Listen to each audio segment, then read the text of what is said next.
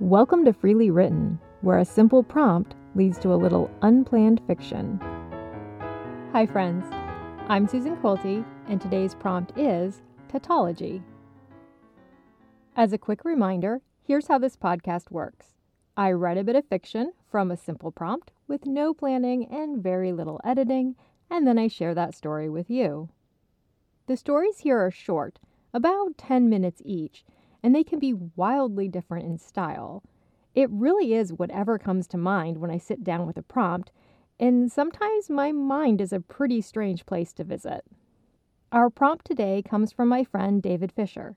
I often ask for prompts that are single words or a short phrase because they give me room to take a story in any direction. This one may have caused some overthinking as I stared at the blank screen, wanting to do the word justice. But eventually I pushed those thoughts aside and just started typing. Here's what came up. Tautology. It was a sunny but cold day. A moderate breeze came in with the waves that lapped against the pier, causing the harbor's few passers-by to huddle into their lined jackets and scarves. It was too soon for sailing, though the scattered shops and restaurants were open for lunchtime visitors. Robbie wove his way between two groups of chatting customers and darted toward the pier. He moved quickly, ignoring the wind as he focused on reaching his destination before his friends left the harbor without him. His tail swished sharply, and his whiskers twitched in anticipation. The end of the pier was not Robbie's idea of a decent meeting place.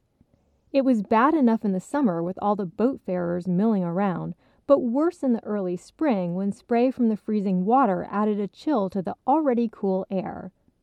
But Robbie had been outvoted, as usual. Robbie was a sensible cat, much more sensible than the others that roamed the harbor. He believed in logical thought above the messiness of baser instincts, and often looked down on his companions' flightier methods of decision-making. Yet he was pragmatic enough to see the value in being part of a gang and did his best to see the good in his companions. As he neared the end of the pier, Robbie saw Felix, Leslie, and Gina lounging in a patch of sun. The old riverboat moored beside them blocked the brunt of the wind and brought the laughter of the diners within its small restaurant. Silly people, Robbie sneered to himself. Imagine choosing to have lunch on a boat with open windows on such a brisk day. But then here he was meeting in the open elements instead of in a sensible location like the warm alley behind the bagel shop. "You came," Felix observed wryly, while Gina absently washed her face with a dainty paw. "Of course he came," Leslie responded tersely. "We can all see that for ourselves." Robbie declined to respond and settled himself on the driest patch of planks he could find. These meetings were tedious, yet he felt a curious relief whenever he arrived to find his companions where they said they would be. It was reassuring, he supposed, to have expectations met. "Do you think Ginger will come?" Felix asked, unfazed by Leslie's irritation. "Ginger?" Robbie's ears pricked at the unfamiliar name. "Who's Ginger?" "She said she'd try," Gina sighed, though she wasn't keen on the location. "Ginger?" Robbie tried again. "She thought it would be better to meet behind the bagel shop," Gina went on airily.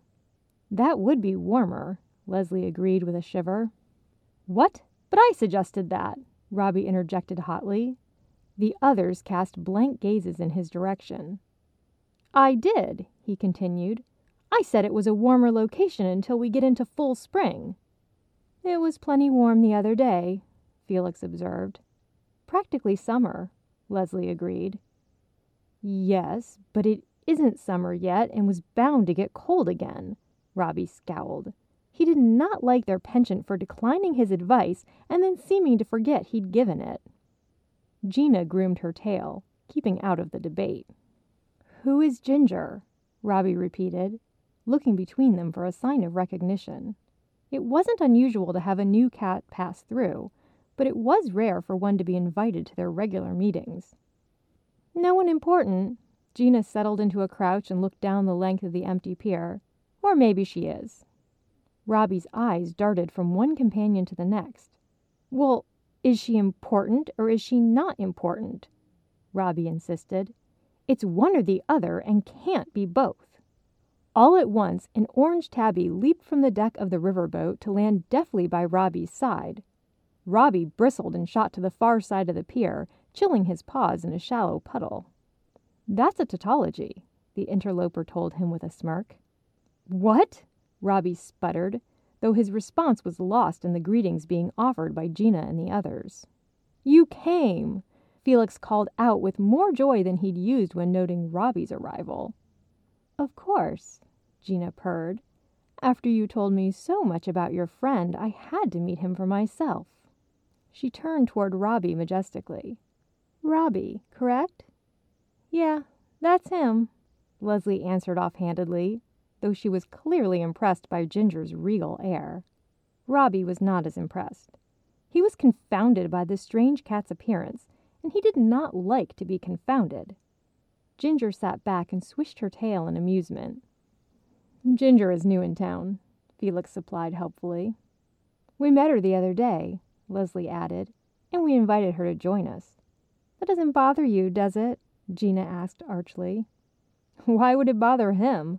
Felix grinned. "Robbie's as easygoing as they come." Robbie patted back to the group, ignoring the stifled laughter. He wasn't ashamed of his strong opinions and knew they had saved them all from mishap on more than one occasion, though he didn't much like being teased in front of an outsider. He took a seat and tried to match Ginger's confident bearing, though he feared he came off more prim than self-assured. "It is what it is," he responded breezily. "Another tautology," Ginger teased, her eyes glinting as Robbie's spine stiffened. "A what?" Leslie cocked her head like the dachshund that lived in the hat store at the far end of the harbor. "A tautology," Ginger explained sweetly. "It means saying the same thing twice in a slightly different way. Or in this case, in the same way. It is has to be what it is. What else would it be?" The others didn't quite understand, but picking up on her teasing, they laughed at Robbie just the same. "A tautology is also a logical construction," Robbie replied through clenched teeth. "Yes," Ginger agreed mildly, "as you showed earlier when asserting that I am either important or not important, but not both." She wasn't wrong, but Robbie did not know how to respond. He was disconcerted. Confounded and disconcerted. It was unpleasant, and doubly unpleasant with wet paws on a breezy pier. "Oh, I'd say you're important," Felix complimented. "Smart as Robbie, but twice as charming." Stung, Robbie pulled back and glared at his companions. Though they had their differences, they'd roamed together for nearly a year, and Robbie had come to think of them as a family of sorts. "He's kidding," Leslie laughed, seeing the hurt on Robbie's face. "Yeah, just kidding," Felix reassured, patting over to run his furry side along Robbie's stiff body. "Now let's get to someplace warmer. The alley?" They turned and followed Felix down the pier.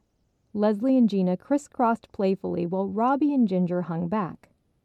"I didn't mean any harm," Ginger offered softly. But Robbie walked on silently. "I can tell you're different than them," she tried again. "Like me."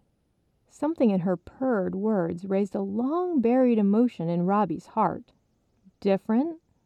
Ginger cut in front of him, bringing him to a halt as she circled once, then sidled close. "I have owners," she confided. A thrill ran from Robbie's whiskers to the tip of his tail. Owners. The word brought a flash of memories. A soft bed, warm hands, a dish of food twice a day. "Up on the hill," Ginger went on, "they let me roam as I please and welcome me home each evening." Home. The word echoed through Robbie's mind, bringing back the day he'd foolishly darted out of his own home and never found his way back. He didn't like to think of that day, or of the days since, when he'd worked to ingratiate himself with the group as he learned to hunt and scrounge for scraps on the boardwalk. "When I met the others, they told me about you," Ginger continued. "How you don't quite belong." Robbie began walking again, trailing his group as he listened to her soft words. "I had a brother once," she confided, lowering her voice so the others wouldn't hear. "It's been lonely without him. For my family as well." Robbie plodded forward in a daze, no longer feeling the chill of the breeze. They were back on the boardwalk where people passed on their way out of restaurants and shops. "I can't promise anything," Ginger purred. "But my family might like you." Robbie stopped in place, watching Felix, Leslie, and Gina winding their way toward the bagel shop and the warm alley behind. There would be scraps in the bin soon. Bagels, cream cheese, maybe even a bit of lox. What if... Robbie stopped himself, remembering the feel of hands in his fur with a fierce longing. What if I'm not fit to be a house cat anymore? Ginger sat beside him, watching the others get farther ahead. "Then it is what it is," she said softly. "But you won't know until you know." Robbie's heart softened at the warmth in her eyes, and he decided that sometimes taking a risk is the most sensible decision of all. The end. Thanks for taking a story break with me today. If you'd like to suggest a prompt, you can visit the Freely Written Facebook page or send me a message. You can also learn about my novels and other projects on my website, SusanQuilty.com, or support my writing through patreon.com/SusanQuilty. Until next time, try a little free writing of your own. Let go of any planning and see where your imagination takes you.